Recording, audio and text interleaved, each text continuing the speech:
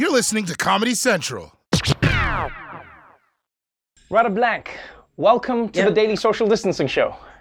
Thank you for having me. I'm such a fan. Everyone is a fan of yours. I should be the one who's thanking you because I'm going to read a list of just some of your latest achievements and all the accolades that your film is garnering. You have the New York Critics Best First Film Award, the Sundance Directing Award, the LA Critics Next Generation Award, the Black Critics Rising Star Award. Everyone has been showering you and your film with so many awards.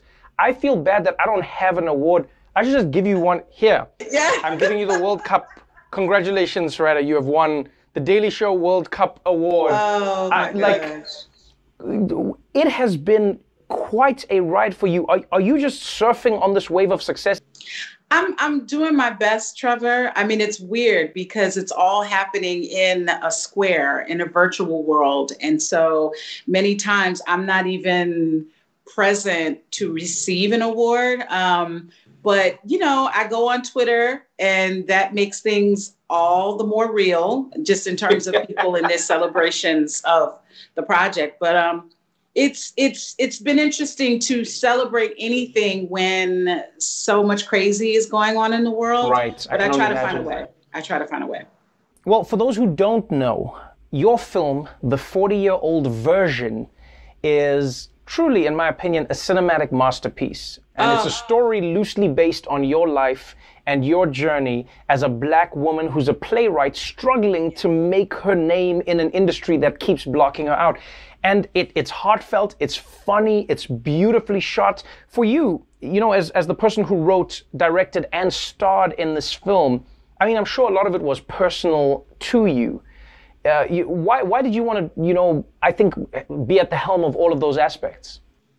Well, it wasn't something I was planning to do. I just felt like in order to tell a story in this way, I had to take control, very much like my protagonist. Things weren't going swimmingly well for me in my career. Unlike her, I have not choked a theater producer, but I have felt the urge to choke many of the gatekeepers. And I had gotten fired off of a film job, one of my first screenwriting jobs. And I felt like I needed to take my voice back. And so in order to not get fired, I decided I would play every role so that I couldn't. You know what I mean? I know exactly what you mean. What's interesting is this is a tale about somebody doing their best to try and achieve their dreams, even beyond their so-called sell-by dates, you know? Mm-hmm.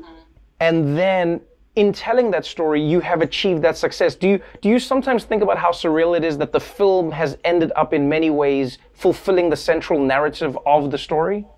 Yeah, I mean, every single day, there are moments that happen that feel like I'm actually in the film on my character's journey, because very much like my character, I've had a lot of the same obstacles in my way, whether people thought I wasn't, you know, cover girl or lead material, or I didn't have a look, or, you know, you hit 40 and you should be put out to pasture.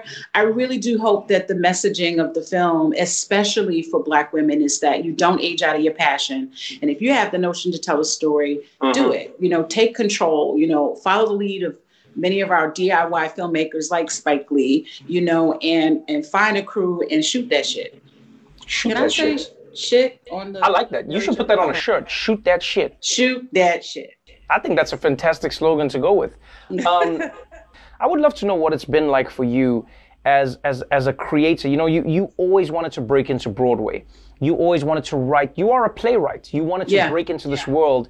But it has felt like for many, not just yourself, that there are gatekeepers who determine what stories should and shouldn't be told, and how they should and shouldn't be told. And you've always bucked that trend almost at your detriment in working through that, in telling that story, yeah?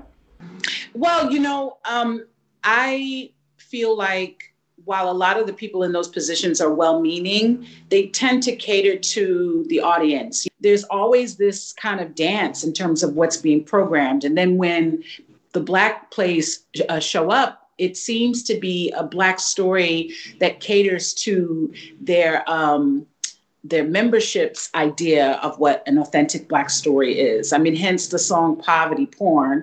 Right. where, I'm kind of raising a lens on the industry's celebration of Black pain. Yes, there are always going to be gatekeepers. And I do think we should call people out when there are racist practices or things that are keeping marginalized people from getting on these stages. But I say don't wait on those people, to affirm you.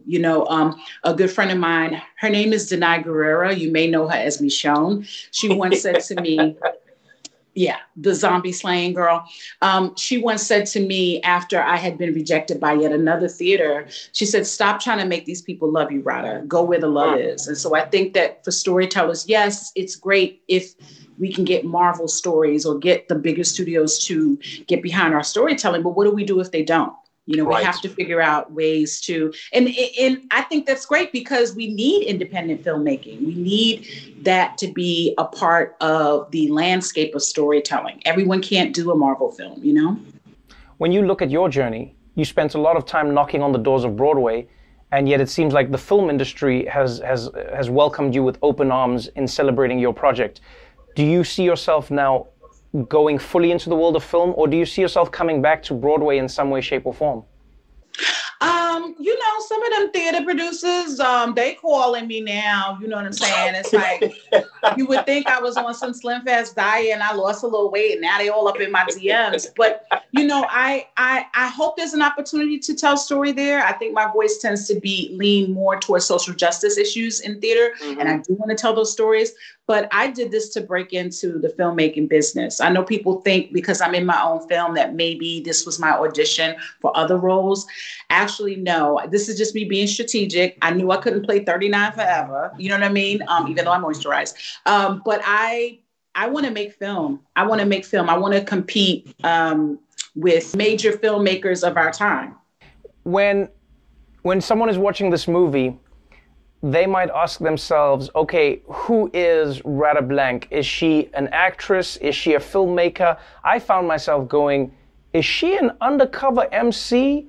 Because it seems like a joke in the film, but I mean, Radimus Prime has got some rhymes.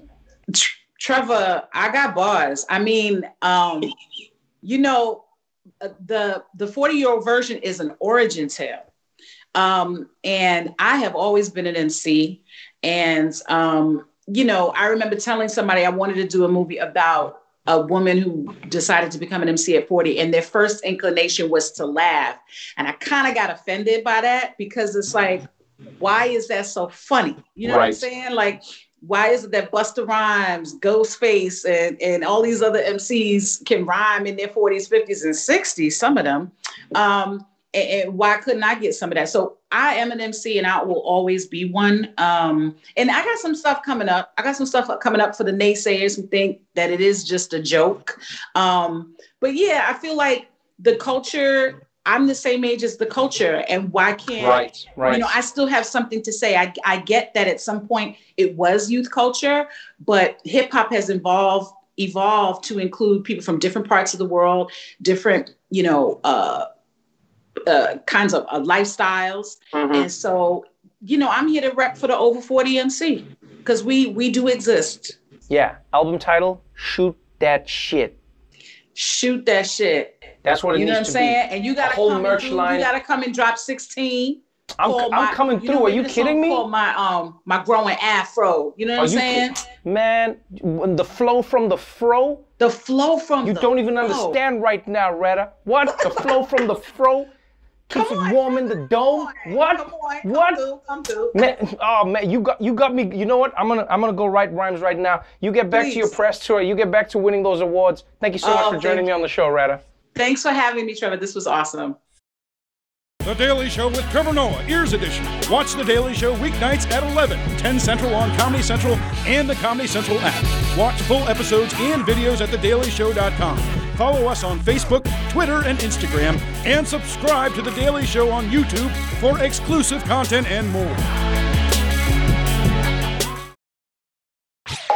This has been a Comedy Central podcast.